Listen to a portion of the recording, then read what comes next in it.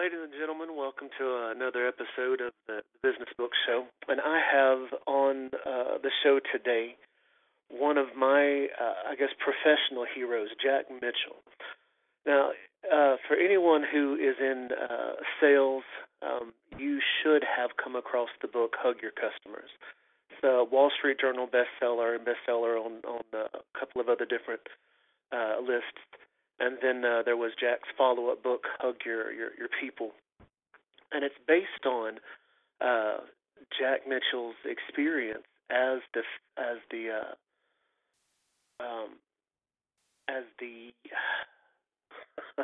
my words fail me. It's always bad for a wordsmith to lose his way. Third generation retailer in Connecticut is where I was going with that. 3 generations of a retailer in Connecticut, and Mitchell's they've clothed U.S. presidents, senators, celebrities, people from all of the Fortune 500. Everybody who's anybody knows that if you want to you want to do clothes right, you go to Mitchell's. And so he took all of those years of experience, turned them into 2 wonderful books, which is how I came to meet him. So, Jack, thank you for taking the time today to talk to us about your book. Derek, I'm thrilled to do that. Thrilled to share about my book and also to have the pleasure of doing it with you. Well, so what was the impetus for the book? What made you one day get up and decide I want to write a book about a clothing store? I guess I always had in the back of my mind or in my heart that I wanted to share how my brother and I and our family and my mom and dad, started our family business and how we've grown the family business over the years. And what happened actually, this was back in 2001. It was at the CEO Summit in our industry at the Boulders, a nice place to have a conference. And I was asked to be a panelist, not a keynote speaker in those days, to describe describe businesses. And I was one of 6. Before our panel went on at about 8:30 in the morning, Robin Lewis is one of the gurus in our industries, and we're in we sell men's and women's clothing. That's the products that we sell, upper end in the luxury space. He jumped up and down, and it was the .com era. If you're old enough, young enough, or whatever to remember that time when he got up and said, if you didn't have a sexy website, bricks and mortar stores were over in a decade. Everybody was going to be buying every bit of merchandise on the internet, whether it be a tie, a sock, a blouse, a skirt, a piece of jewelry. Everything was going to be done on the internet, and bricks and mortar stores were over. And everybody cheered. They say everybody agreed with that. There were 300 plus, more or minus, CEOs that were in the room. And then our panel came up, and we all had 5 or 6 minutes to talk about our businesses. And the first CEO, she said essentially the same thing. Next gentleman, he said the same thing. And I got up, and it was one of these stages, Derek, where you can sort of walk down in the middle of it. And in the middle of, and I said, we're going to thrive, and not only survive, we're going to thrive over the next decade, because we're all about something I haven't heard anybody talk about yet. We're about customers. Customers for us are the absolute center of the universe, and we believe that there's a place for customers to have experiences in our stores, and they come in one customer at a time, and we know their names and their nicknames and their birthdays and their anniversary dates and their kids' names and their name of their dogs and their cats, and we know we know absolutely with our technology that we do have, and we use it to record all the sales. We know every SKU to every single the customer that we sell to, what they buy, what they don't buy. But better than that, we try to get to know. It's not just myself and my family. It's our sales associates that are on the selling floor. Everybody's in the store welcoming, like you're welcoming someone into your home. and we have coffee, which my mom and dad started in 800 square feet in over 50 years ago. I said, and they were in 800 square feet, and their mom brought the coffee pot from home to serve coffee and welcome our friends, who were, of course, our first customers, and we're still doing that today. And we just make people feel comfortable and make them feel great when they're shopping with us in our stores. And it's our seamstress tailors. They build relationships with the customers. Our buyers. How do you know what to buy unless the buyers are on the selling floor, meeting and greeting and listening to what customers are buying and why they're buying, or if somebody has a new collection, what kind of collections we should be buying, because our customers travel the world. So I just emphasize this over and over again, this personal relationships, one customer at a time, center of the universe. And then we sat down and our panel finished, and I walked off the stage, and there was these round tables, if you can just picture this. And this gentleman who was the head of Bergdorf Goodman at the time, a great store in New York City, owned by Neiman Marcus, he put his finger in my face and he said, "Jack, the next thing you're going to tell me is you and your employees actually hug your customers." And I closed my eyes and I saw my brother Bill, who is actually in the next office here in a minute. He just came off the selling floor, and I can hear him. And my brother came out of the womb hugging, literally bear hugging. I saw a gentleman who just retired after almost 50 years working at Richards, our store in Greenwich, Connecticut, which was our second store. Frank Alagi, who was hugging. In fact, today somebody told me Matt Lauer today on the Today Show was talking about Richards and Frank and all the people that he's been with and been clothing him over the years. So whether it be Matt Lauer or Al Roker before Al lost all that weight, and I said, doesn't everybody hug their customers? And I realized, just like that, Derek, that not everybody does hug their customers. And then I said, what's a hug? A hug is it's a metaphor. Yes, it can be a bear hug, but it's a metaphor for any tiny act or deed, that actually touches the customers. I began to think that way. And then my 8 minutes or 6 minutes or whatever it was, and my reaction to this gentleman, I said to myself, gee, maybe I could be a speaker, because at the time I was 64 years old. And I was saying to myself, my brother Bill and I had always wanted, and we were in the process of completing it, gifting the equity in the business and the real estate we own, building here in Westport. We own a building in Greenwich. And then we subsequently have stores in San Francisco. We have a store there, the real estate. And we had gifted all this to our sons. We have 4 sons. My brother has 3. And they were in the family business, all of them helping run the family business. And so I thought, well, what was I going to be doing, 10 years hence? And I said, maybe I could be a speaker. And that sounded great. So because they asked me almost a week later, would I be a keynote speaker at the next meeting, which was for all the menswear, and I said, sure, I'd love to. And that I began to say, what was I going to talk about? And one of my sons said, Dad, remember you mentioned what Ron said about hugging your customers? And I said, yeah. He said, that's what you should do. You should focus on how we do that, why we do it, what motivates us to do it all these years, and how we've built it into the whole process of strategically of what we do. And so I did that. And that turned out to be everybody loved my speech, candidly, without sounding with some humility. And then all of a sudden, I contacted the Washington Speakers Bureau, and I said I'd like to be speaking on this hug your customer idea, personalizing customer service the Mitchell way. And Tony D'Amelia, he was actually a customer, even though there was the Washington Speakers Bureau. He said, Jack, you need a book. You can't, nobody's going to listen to you unless, nobody's going to pay you. And while the money was secondary, even it wasn't my high priority at all. For me, it was just putting it down in a piece, just sharing our ideas from our family with others. And so I said, okay, well, I'll think about that. And then 3 weeks later, in waltzed Jack Romanos, who at the time was the CEO of Simon & Schuster. He was a good customer, a great customer, and a friend. One of our boys had dated his daughter in Wilton, Connecticut, where we live. So I said to him, Jack, I got this great idea. It's called Hug Your Customers. Sexy. He said, I love it. Sexy title. I said, well, what do you think? He said, I'll give you an hour of my time. Get your thoughts together and come into the city. Call my assistant.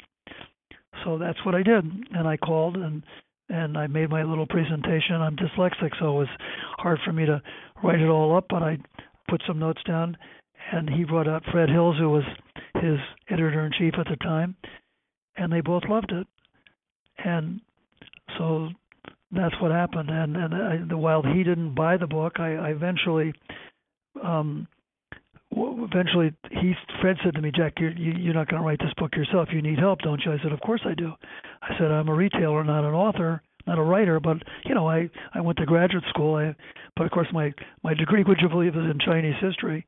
I have a master's degree in Chinese history from Berkeley. But I can write. I can, but he said, and he said, I'll find far from home. Right. He said, I can, I'll find you a collaborator or a ghostwriter. I said, great. And he found Sonny Kleinfield, who has been my I call him collaborator on my two books, and I've written a couple more that hopefully will be published so someday. And I have the ideas. I dictate them up, I write them up, and then he's captured my voice and he makes them sing. And it became a second career for me. I've done the book, as you well know, has sold several 100,000 copies. And then the second book came along because everybody asked me, how do you find these people that you talk about? Because one of the paradigms in my book, which is that I'm sure remember, is very simple. Most clothing stores like ours, which are great ones, Neiman's, Barney's, Saks, Nordstrom's, even Nordstrom's, they're best. They're really product oriented more than they are service oriented, and they very rarely talk about their people. Well, I flip it around and I say it's all about great people. We have to have good people that we can educate and train, and then they become really excellent in whatever they do. They be tailors or seamstresses or sellers or buyers, and then they deliver this personalized service. And then, by the way, we have the finest products in the world. We try to for our customers. But if you wake up and you're part of Nordstrom, part of Neiman Marcus, you wake up thinking product. What's selling today? What's the most fashionable part of? And then you think, Neiman's gives personal service, but that's not their. It's not their driving force. Not in their DNA first. That's my opinion anyway. And then of course they very rarely talk about their great people, where we're all about great people, because you don't give personal service in a vacuum, Derek. Obviously you give it through great people. And so I wrote about all that, and the book sold a lot of copies. As I said, I've done over 200 motivational speeches throughout the country and the world on my book, with companies like Merrill Lynch and Starbucks and Nike and many different other places here. I did them in South Africa. I've done them in, all over the world. And I love it because it's been a sort of a second career for me. And then I also enjoy it because I learn something every time I do a speech. I get to meet the top people in the company, and then I learn what's happening, what's new, what's exciting, and I bring that back to our family business. I could go on. I don't know what else you'd like to ask me on it. But to me, it's been a wonderful journey. It's changed my life, and I still wake up thinking what I'm going to be writing and doing. I've written a book on even more of a interesting book on selling, the whole process of selling, that I'm negotiating now with publishers. But I still love my day job. I'm on the selling floor, on busy times and on weekends, Saturdays, here in Connecticut. And when the stores have grown from this little 800 square foot store in 1958 when my parents were in their mid-50s to now we have 8 stores: Westport, Connecticut, Greenwich, Connecticut, Richards, Huntington, Long Island, Mitchell's of Huntington, San Francisco, Wilkes-Bashford out of bankruptcy in 2009. Wilkes went bankrupt. And Wilkes had a store. We have the stores in Palo Alto, so we have 2 in the Bay Area. And then just a year and a half ago, we put a partnership together with Mario Bizio in Seattle, Washington, and Portland, Oregon. So now we have 8 stores. He has 2 in Portland. So we have 8 stores. And again, this whole hugging idea, this hugging culture of hugging your customers, of every little act or deed that makes them feel great. And I tell hugging stories, and then the next phase is I'm actually doing workshops for companies now, where after they hear my speeches and read my books, they say, "Don't you have a workshop?" And I've teamed up with a company called the New Haven Consulting Group, and we're partnering to do workshops. We're just in the early phases of that, but I dream it will be a good-sized business, because I think companies are, especially in today's day, because business in the retail side, it doesn't have to be retail; it could be any business that has customers, but they need specific things to help them educate their associates to really personalize the relationship with each and every customer. How do we do that? So that's sort of the background of. Go ahead. I'm sorry. So, no, I'm open for your comments, and you've probably read my stories, but what do you think? Well, talking about stories, one of the things that I love about Hug Your Customers is that, Jack, you could have written a book that was quite, prescriptive. This is how you do this. This is how you do that. These are the computer systems that you have in place. But you didn't. Your whole book is this wonderful collection of relevant stories and anecdotes, and put together quite well. But what I love is just in those stories, your reader is able to connect with you. So it's not just reading this book that has this information on how to sell better and how to give the customer a better experience. But you tell a story, and in that story, they get the inspiration for having that as a goal. But in doing so, they get to connect with you as an author. So I imagine, just like, for us, this is the first time that you and I have ever spoken. Right. Over the phone.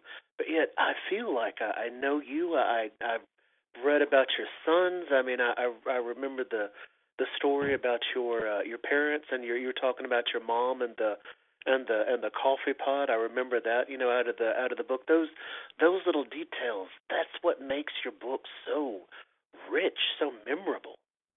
Thank you. That always makes me feel great when I hear that, because it's. I believe stories. From the very beginning of time, I think people that tell stories, they relate. If they have to be genuine. This is the big part, and you picked up. Every story I have is for real. My opening story, actually, in my Hug Your People book, was generated because every time I do one of these speeches, before I wrote Hug Your People, they would say, even though I put it in my Hug Your Customer book, this idea of, it was called The Big Secret. That was a part or chapter part that I had, because that was about people. But they would say to me, how do you find these people? How do you hire them? How do you do this? And I was thinking about maybe emphasizing that in a second book. And my assistant at the time, but very rarely these days do we get real letters, right? Everything's email or texting, even in 2008 and 2009. But my assistant put some a 8-page calligraphy letter in green calligraphy from a woman named Sarah Butterfield, who I changed her name in the book. And she said in this letter to me, I read it on a Sunday, but she put my mail together on a Saturday night, and I read it on a Sunday. I said, if everything you say in your book, I just read your book, Hug Your Customers, and she said, if everything you say in the book, I want to work for you and your family, because where I am, I sell $1,200,000 worth of shirts and ties, but they won't let me. It's against the rules. As you know from my book, we're a values-based company. We're not a rules and regulations-based company. We have guidelines and high standards. Anyway, she said, they won't let me sell suits and sport coats and shoes, the whole wardrobe, because I'm building these relationships, but they're all around shirts and ties. I want to build them around people. And she said, and then these, of course, the men are married, and most of them are married to females, but some are gay. But they won't let me sell women's wear in the store. And these rules. And she said, I'm a single mom. I'm in New York City, but I need to be able to I want to grow my business. I want to grow myself. And you know what I did, Derek? What do you think I did on a Sunday? I picked up the phone and I called her. Right? When I called her, and then she came up the next week. She lived to our Greenwich store, Richards in Greenwich, which, by the way, started, we bought in 1995, and it was across the street in 8,000 square feet.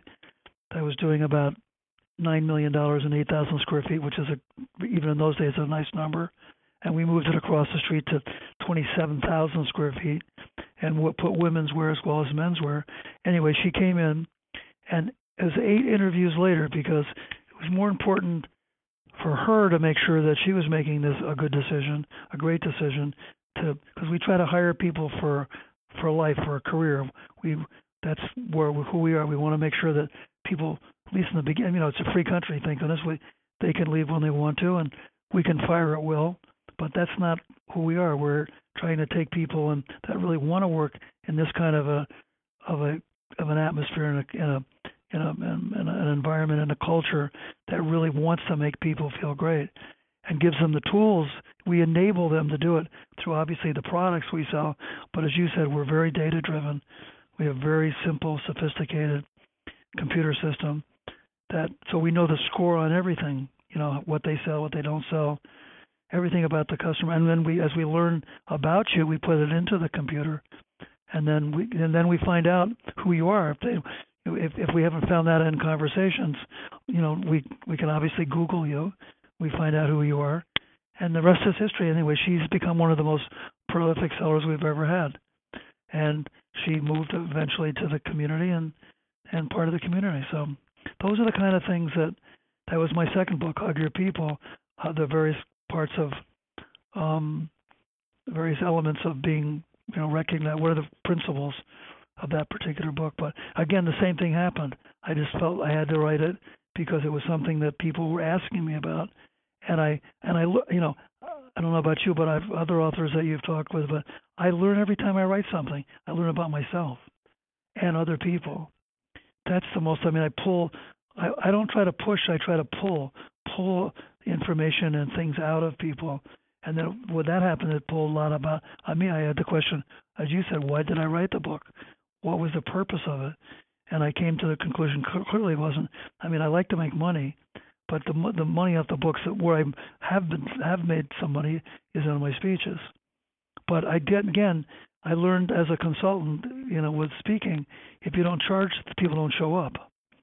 And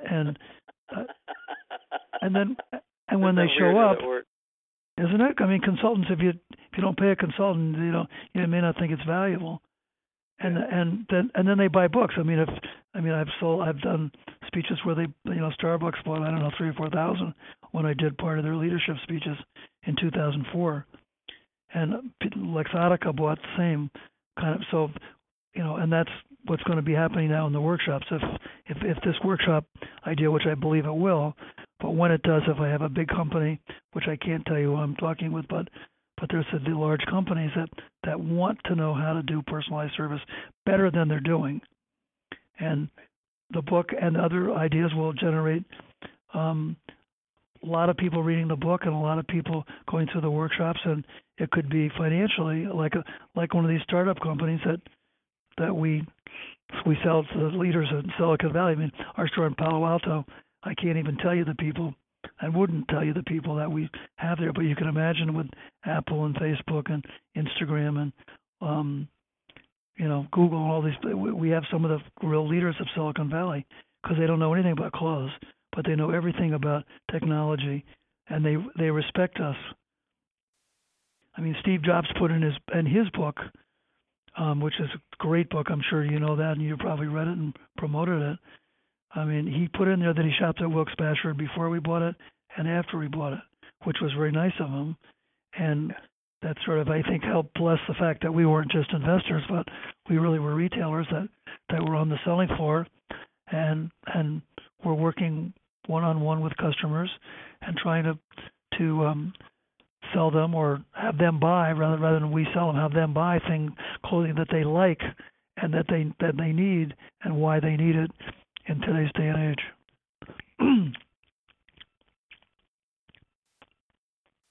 Yeah, can we rewind for just a little bit? Earlier, you were Sure. talking about whenever your publisher asked if you wanted to write the book or if you wanted to work with a collaborator, and you said yes. So then he connected you with Sonny Kleinfeld. Would you mind talking about your relationship? How did it work with you having these ideas, going back and forth, and shaping the book? Well, what I would do with Sonny, and by the way, when I met him and worked out my arrangement with him, he had already written like 20 books. He's a senior reporter for the New York Times, and the New York Times allows him to work with an author one book a year or so. So they it's not a secret that he's like I give him credit in the book, but he said for marketing reasons that I should just be the author, but because these are my ideas and he takes them. So either I dictate them. At one time I had an assistant that took verbatim dictation, or now I can use my iPhone. First it was a BlackBerry, now it's an iPhone or iPad, and I either talk into it or I write into it my stories about what's happening, about whatever first I have an outline in my head of where we're going, and then Sonny then takes them, and he takes a lot of these stories that you say are that you've been the real stories, and then he puts them in an order that shapes the entire book. So it's really a partnership between the two of us. So he's learned my DNA in terms of where I'm coming from. He's gifted in the sense that that's he does feature stories primarily. He has I think two Pulitzer Prizes. Well, he did all the lead stories for 9/11. He lived downtown in New York, and so that's the kind of he loves the human interest stories. That's why we connected so well, because he's a real hugger. He's a quiet, introverted hugger, but he just relates to what I have to say. So even today, if I have something I really want to do it for an article or something, I'll just call him and say, here's what I want to say, and I will write it down, or I'll send here's some bullet points, and I just talk to him, and then he sends it back, and it sounds like me. Jack, on behalf of ghostwriters everywhere, can I tell you how much I appreciate you being so forthright about that relationship? I think that too many people have, whenever they hear ghostwriter, they think of one person writing the book and someone else getting all the credit, and that's not really professional ghostwriting. That's really just being a fraud. What Right. you've described is what professional ghostwriting is, where it is a collaboration, where someone who has the skills, someone who is a professional writer, comes together with Right. someone who has the ideas and the experience and the expertise, the person who is the author, and captures their ideas and their voice in the unique medium that is a book. That's ghostwriting. Well said, Derek. Exactly. Thank you. I appreciate that. But again, I am a storyteller. In fact, I owe my kid with my wife. Candidly, my wife and I have been married 57 years, so it's worked out pretty well. Congratulations. Wow. And we have 7 grandchildren. 4 in college, 1 just graduated. Because we're working on the 4th generation for our family business. But anyway, she says, Jack, tell me the end of the story. Tell me, don't I don't need the whole story. Just tell me the punchline. Because she's very analytical, very data-driven, very detail-oriented, and she's an introverted thinker. She's not an introvert, but she's an introverted thinker. I'm an extroverted thinker. I get my energy by talking, and then by writing.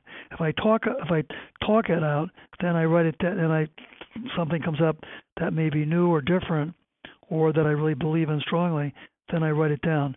And I'm blessed now with an assistant that while she doesn't take verbatim dictation, if I talk it, she just sits at the computer and types it up. And we've been working out for 5 years. She's probably even listening to part of this. She's in the next office. She's just she knows me and I know her, and she'll say time out, and then she can also, like Sunny, she can we call it clean it up a little bit. Just put it in a little bit better phrase, not phrasing it differently, but making sure that, because she knows me well enough, that what I really mean by this story or that article that we're working on, or if I'm. By the way, I do a hug of the week story. This is you like the stories, because of how the book has influenced people here. You can imagine we have to live up to the hugging culture. So if everybody makes mistakes. From my book, I say I love mistakes. So we all make mistakes. But when I wrote the book, now all of a sudden, if we don't execute the extra mile and do something extra for the customer that makes them feel great, then they say, well, you wrote the book. Where's this hugging stuff? So I write a hug. So every week on a Sunday, or before, usually between Amy and I work on just emails on a Sunday, I will find a story, or she will, but most of the time I will. People will send them to me from these 8 stores of something that was important to do, and that happened. And I mean, a story that isn't in my book, just to give you one this is a story of gentleman that is one of the top hedge fund men in the world, and he's flying in his plane somewhere over this great country, and like in Montana, all of a sudden, and he gets this call from his assistant that he has to be in Los Angeles for a CNBC article, news thing, a very important that he wanted to do, been asking to do, and it came through. But he has no suit, he has no sport coat, he has his casual clothes. So we have his measurements. He's the kind of person that doesn't really like to come into the store. We go to his office to fit clothes and so forth, but we have his measurements, and he's a 42 long, I think, something like that, and he buys Xenia clothing. So we tried to, and he wanted what he always likes, just basic clothes. So we had either a blue suit or a blue striped suit. We didn't have one in Connecticut, but he needed this for an interview. It was like 2:00 in the afternoon. He needed it for tomorrow, for the next morning in Los Angeles. Anyway, long story short, we found one. We had one in Wilkes-Barre in San Francisco. We did the Taylor Antonello, who's been there for 20 years. He did up the alterations based on got the shoes, got the shirt, the tie, the whole 9 yards. Jeff Gorelick, who's in charge of our stores in California, he got in an airplane, flew down to Los Angeles, and at 10:00 had the suit ready, the concierge, and the man got on the CNBC and made was pleased as tickle pink. And I can't even tell you who he was, but you can imagine. But it doesn't really matter who he was. We would do it for anyone. That's always the point of the stories. Yeah. And I mean, we did one yesterday. It was in my last hug of the week this Sunday. Our store Mario's, somehow they forgot to put a polo shirt in to one of their top customers who was headed to, I think, Hawaii or somewhere in Mexico, the South. And we had a layover in San Francisco. And Jeff Gorelick got in his car, drove to the airport, and gave him this polo shirt that we had. We had a similar one in San Francisco, so he could take this polo shirt. For some reason, it was very, very important to him, and so we do those things. That's hugging your customers. That's who we are. But for me, it's then I get the response. But everybody sees that. I send it to the 405 people that work with us through emails. So, I mean, this book, the first book that you wrote, it's been this catalyst for, maybe not for change, but maybe it's been the accelerator for launching this second career of yours, for having It's one thing to have a culture inside of one store or in one geography, but whenever you start having geography, uh, whenever you start working in geographies, having multiple stores and people in multiple geographies, having that adhesive culture gets a little bit harder. So, but between the book and then the things that the book has launched, it sounds like it has been this. I don't want to say unifier, but it's been an incredible tool for you to spread this idea not only with other companies but within your own company as it's grown from coast to coast. Yep. Thank you. Yeah, we're it's been a great journey, and I don't think the journey's over. I think the best days and the years are to come as we're having fun. Even until we are online now. I don't know if you should go online. We're trying to personalize relationships on the internet. So for example, if you sign into all your passwords and everything, you could if you're a customer, which is why we started, because we knew our customers were also buying online.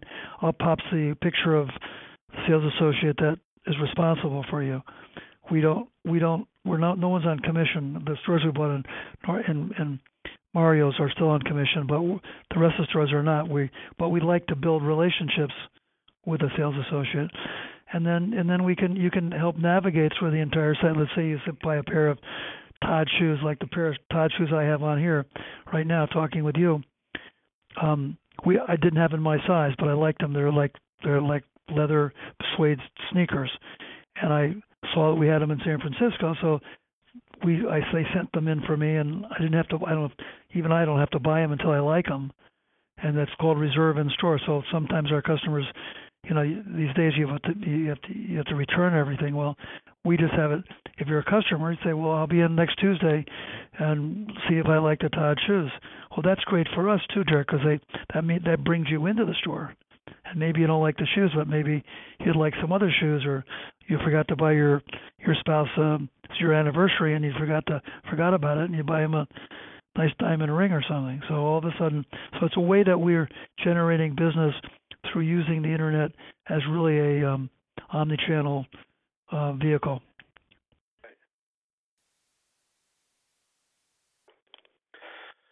Well, Jack, before I let you get back to any of your many endeavors, plus keeping up with 4 and 7 grandchildren, are there any parting words of wisdom or advice that you'd give to people who are thinking about or trying to write a business book? I would urge I think there's a book in a lot of people, and I would urge them to really do it. It's a wonderful experience to write a book, and it isn't as difficult as I think a lot of people think. If you find, like I did, a collaborator, you need help. I've always needed help in everything that we've done. We've had a business family consultant. We have an advisory board. So you need help to do it. You should read your book, and you should find out how there are various ways to do it, but get it out. Put it down on a piece of paper, write it down. Don't hesitate. Just try. It may take longer than you think. Maybe it doesn't. Maybe you can just sit down and write it up. I have one son who has this unbelievable skill, Dark. He did it in junior high school and he did it in college. He just sits down, he thinks about it, and just does it right up. Very rarely changes more than a few words. That's not But once you finish it, that's it. You can't always make edits because you could be editing forever. But I would just urge anyone you have a book in you, get it out. That's great advice. And do it. Do it. Like Nike says. Go for it. And it's fun. Yeah, it is. It's always a different experience than I think anybody anticipates it being. But I've never heard someone who finished their book who said that it wasn't worth it. Right. Exactly. And in my book, people have said to me, and I think it's true. I mean, I have to hug myself first. That sounds, chauvinistic or too self-centered, but you have to have confidence that you can do it. And once you start it and it just flows out, then it's really magic when you see something pop up that you've written. And if people like it, it's even nicer like yourself. I deeply appreciate your kind words about my book and how it's moved you and others too. I think it's a wonderful example of what business books should be. Thank you very much. It has been my pleasure. Well, for everyone listening, of course, I recommend reading Hug Your Customers, and then there's Jack was kind enough to send me a second edition of Hug Your Customers. There's also Hug Your People. You can go to Jack's website, hugyourcustomers.com, which is about the book and what Jack's doing to promote the ideas in it. But at the same time, do yourself a favor and go to Mitchells.com, which is the umbrella under which all of their stores sit. And there are some great videos on there and some other resources and ideas, and you get a real sense of the business that's behind these books. And if you read the book and you get familiar with the stores, you can get a great idea of how the book helps the stores and the stores helps the book. There's this beautiful alignment there of help of the one helping the other, which I think is what business books ultimately should do. They should be aligned with whatever your strategic goals are. And if you have a place-based business or a service-based business or whatever it is, they should complement each other. And Hug Your Customers as an example of exactly how to do that. Well, Jack, again, thank you so much, and I sincerely hope that we get to meet in person sometime. Let's do it for sure. Thank you. Thank you. Have a great evening. And same to you.